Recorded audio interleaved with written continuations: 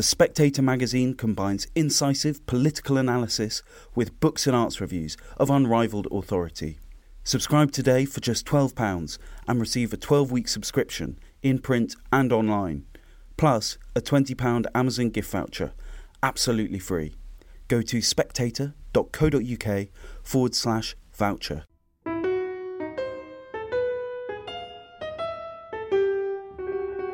Welcome to Holy Smoke, the Spectator's Religion podcast. I'm Damien Thompson. And this is a special edition which addresses some of the extraordinary claims floating around today as Russia launches its invasion of Ukraine, that essentially Putin is waging a war of religion. I've just spoken to Archbishop Nikitas Zulius, who's head of the Greek Orthodox Church in Britain, and you'll hear what he had to say over a Zoom link in a Florida airport, because the Archbishop actually comes from Florida, in a minute or two. But first, what is all this about the invasion of Ukraine being a war of religion? Surely it's just that familiar Russian territorial aggression. Not so, says the Reverend Giles Fraser, who's a rector of St Mary's in Newington, South London, and one of the Church of England's most independent-minded, to put it mildly, commenters on current affairs. His article, published today on the website Unheard, is headed "Putin's Spiritual Destiny. The Religious President Wants to Rebuild Christendom." Now, unfortunately, Giles Fraser isn't free to join us, but he sets out his case with characteristic clarity. He says, and all these quotes come from the Unheard article, "Most people don't appreciate the extent to which the invasion of Ukraine is a spiritual quest for Putin. The baptism of Rus is the founding event of the formation of the Russian religious psyche. The Russian Orthodox Church traces its origins back here. That's why Putin is not so much interested in a few Russian-leaning districts to the east of Ukraine. His goal, terrifyingly, is Kiev itself." Fraser points out, quite accurately, that since becoming president, Putin has cast himself as the true defender of Christians throughout the world, the leader of the Third Rome. His relentless bombing of ISIS, for example, was cast as the defense of the historic homeland of Christianity. Fraser refers to the traumatic fracturing of the Orthodox world when, in 2019, the Ukrainian Orthodox Church declared itself independent of the Patriarch of Moscow. He writes, "Such is the centrality of Ukraine in general, and Kiev in particular, to the imagination of the Russian Church, they've been prepared to fracture the centuries-old alliance of orthodoxy. Again and again it's all about Ukraine, the imagined site of the Mother Church of the Rus." And he adds that the compliance of the Russian Orthodox Church with the political goal of a greater Russia has been shameful. Few churches have sold out to the state more completely than the Russian Orthodox Church. And the article ends by saying that the Western secular imagination doesn't get this. It thinks Putin's mad. It doesn't understand that, for him, this is all about spiritual space, a terrifying phrase steeped in over 1,000 years of Russian religious history. Now, Giles Fraser's isn't the only article that puts religion at the centre of this conflict. Father Ed Tomlinson, a leading Catholic priest of the Ordinariate, wrote this week that, quotes, "I have read many ridiculous articles claiming Vladimir Putin is mad. This narrative might suit Western propaganda, but it's deeply dishonest. Putin might be a thug, a zealous and dangerous ideologue with immense power to wield, but he's far from crazy. In fact, he's incredibly coherent in what he wants to achieve, and can point to atrocities committed by the West in defence of his actions. Ultimately, he's seen the weakness of the West and no longer buys into their narrative. His own vision is sentimental, but sane enough. He wants to reforge the ancient Russian Empire and is getting behind Russian orthodoxy in defence of his position." Father Tomlinson continues, "This gives him three things the West lacks: a coherent vision for people to rally around, a faith on which to hang it, and a strength with which to achieve it. Meanwhile, our elites pathetically rattle sabres and attempt to claim a moral superiority it's increasingly hard even for us Westerners to believe in, given that they have sold out our own heritage and principles." So, what are we to make of this religious frame of reference for the invasion of Ukraine? Despite all the caveats, it seems to come fairly close to taking Putin at his own word.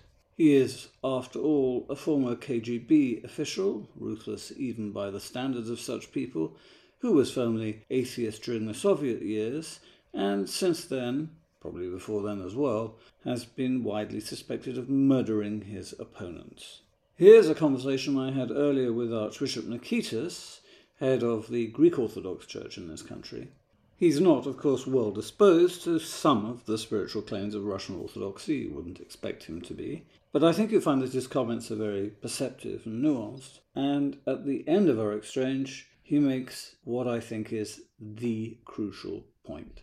And, by the way, apologies for the sound quality, but actually it's not bad considering that the Archbishop was speaking into a mobile phone in an airport in Florida where, although I think we've managed to edit it out, the tannoy was shrieking very loudly indeed. There have been some articles appearing suggesting that what Putin is trying to do is fundamentally motivated by religious enthusiasm. He wants to recreate the greater Russia, and that involves sacred territory in Ukraine. And fundamentally, what lies behind this invasion is, if you like, a sort of spiritual imperialism in which he has the support of the Russian Orthodox Church. And I wanted to know basically whether you buy this, whether you think that the religious element in what he's done is actually an important component. Well, it would be a religious war only in the identity of wanting to engulf other religious communities and embrace them into your spiritual family. I think we see an understanding, perhaps in a vision, of the former Soviet Union or former Tsarist Russia, expansionism. And we have to look at, yes, this invasion of Ukraine is not the first incident, but if you want to look at it from a purely Orthodox understanding, the church prays for peace. It begins the liturgy. In peace, let us pray to the Lord. And there are many aspects of peace. One also has to really question Putin's religious identity. Is he really a practicing devout Orthodox Christian? I mean, I don't know that. Only God knows that in his spiritual father. But I think he stands alone in this, in the whole world. It's a very, very complex matter. There may be a religious component, maybe, but I think it's very small. I think we're looking at natural resources, looking partially maybe at identity, glories of the past, and trying to instill these things. What about those Ukrainian Orthodox who firmly reject these days the authority of the Patriarch of Moscow, who they see as a political operator as much as anything else? Putin seems determined to crush any idea of a Ukrainian Orthodox Church which looks to Constantinople rather than to Moscow. Well, I wouldn't say they look to Constantinople because Constantinople declared them autocephalous. They have their own identity. And one should keep politics out of religion, and religion should not really mix itself into political matters.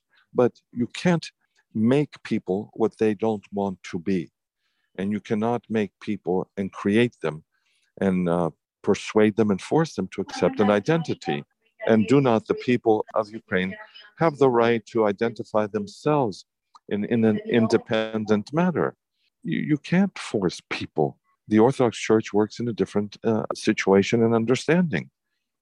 What about those Christians in the West who say that Putin is an example of muscular Christianity, if you like, somebody who is determined, he says, certainly in his rhetoric, to revive a Christian civilization in Russia, and that essentially all his foreign policy exploits are ultimately motivated by this belief in Orthodox Russia? Well, first of all, Putin is not the person to speak for the Orthodox Church. The Orthodox Church, not only in Russia, but universally, has its leadership. And we also have councils which speak for the church.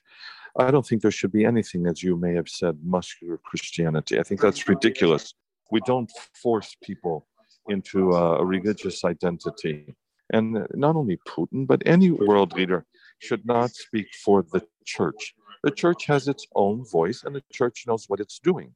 He should, concern himself with matters of his nation, security, the economy, and all these other good things.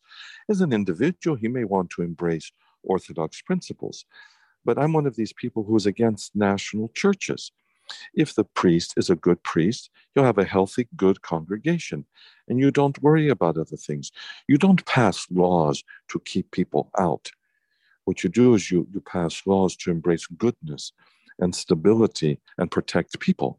But you don't establish laws because you're either threatened or you're afraid. If you believe as a Christian, you have the truth and you share it with the world, and you give an identity and a beautiful expression, and people will want to share in that. And the church, no matter what, will survive. The church always faces challenges, and that's where the ecumenical patriarchate comes in, to take the leadership role to solving some of the issues, the problems, and the church will solve its own problems. The thing is that Putin has anathematized, or at least his patriarch has anathematized, people who recognize the authority of the ecumenical patriarch. Therefore, isn't it going to be very, very difficult for the ecumenical patriarch to hold any sort of dialogue with either the Russian church or the Russian government? Well, first of all, I don't know if I would use the word anathematized. We've broken communion, number one. Number two, for every problem, there is a solution. And God will guide us through the Holy Spirit to find the good and the proper solution through dialogue within our own community and with the greater community. We have to look to leadership. And again, the patriarch will take the leadership. And let's remember something else very important, that there is a system and a hierarchy within the church. And the ecumenical patriarchate and the patriarch have the right to convene councils. They grant autocephaly and other things. And Russia is not even in the top 5 according to the ancient tradition. It comes much later. And Russia is not the third Rome as they want to appear and present themselves. We have to stand firm in what's true. One cannot create an identity for himself or herself which is not true. One keeps the identity and the truth that the church has given, and the church continues to hold.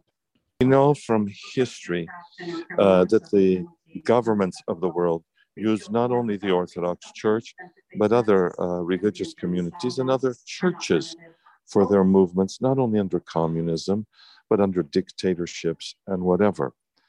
The true church, in its essence, continues to preach and to teach the truth. This is one of the reasons I said I'm against national churches. So when people say this is fundamentally bound up with Russia's religious, Christian, Russian Orthodox spiritual identity, as opposed to territorial aggression, you're skeptical. Well, my question is, if this is really such a spiritual and religious thing for the Russians, how many people go to church on Sunday? What percentage of the population? It's less than 10%. Why don't they deal with that issue? That was Archbishop Nikitas, head of the Greek Orthodox Church in Britain, hitting the nail on the head at the end there. 9 out of 10 Russians don't practice the Orthodox faith, at least not with anything remotely approaching the fervour that might serve as the basis for reconstituting Christian civilization. And if Putin thinks that they do, then he's delusional. Yes, Christian conservatives do have a point when they talk about the craven, woke, jargon-ridden globalism of the international elites and their many admirers in the media and, unfortunately, these days, the churches. And yes, it does get up my nose that many of the loudest voices, quite rightly denouncing the invasion of Ukraine, were and still are fanatical Remainers who think that the privilege of self-government shouldn't apply to the United Kingdom. Also, it is hardly surprising that the West struggles to come up with a coherent and powerful response to Putin's aggression, when so many of its public figures roll over at the ridiculous suggestion that you're committing an abuse of human rights by misgendering someone by using the wrong pronoun. But it's hard to think of a more repellent reaction to Western degeneracy, as they call it, than developing a sneaking admiration for Putin, or even in some Catholic integrist circles for the, quotes, Confucian philosophy of the Chinese communist regime. They remind me a little bit of those fascist intellectuals in the 1930s who deluded themselves that Hitler was interested in their own versions of National Socialism and envisaged a sort of Nazi brotherhood encompassing many different national traditions. The only Christian civilization that Vladimir Putin is interested in is either exclusively Russian or entirely dominated by Russia. And that is why, as we speak, he is apparently planning to kill large numbers of Ukrainian Orthodox and Catholic Christians.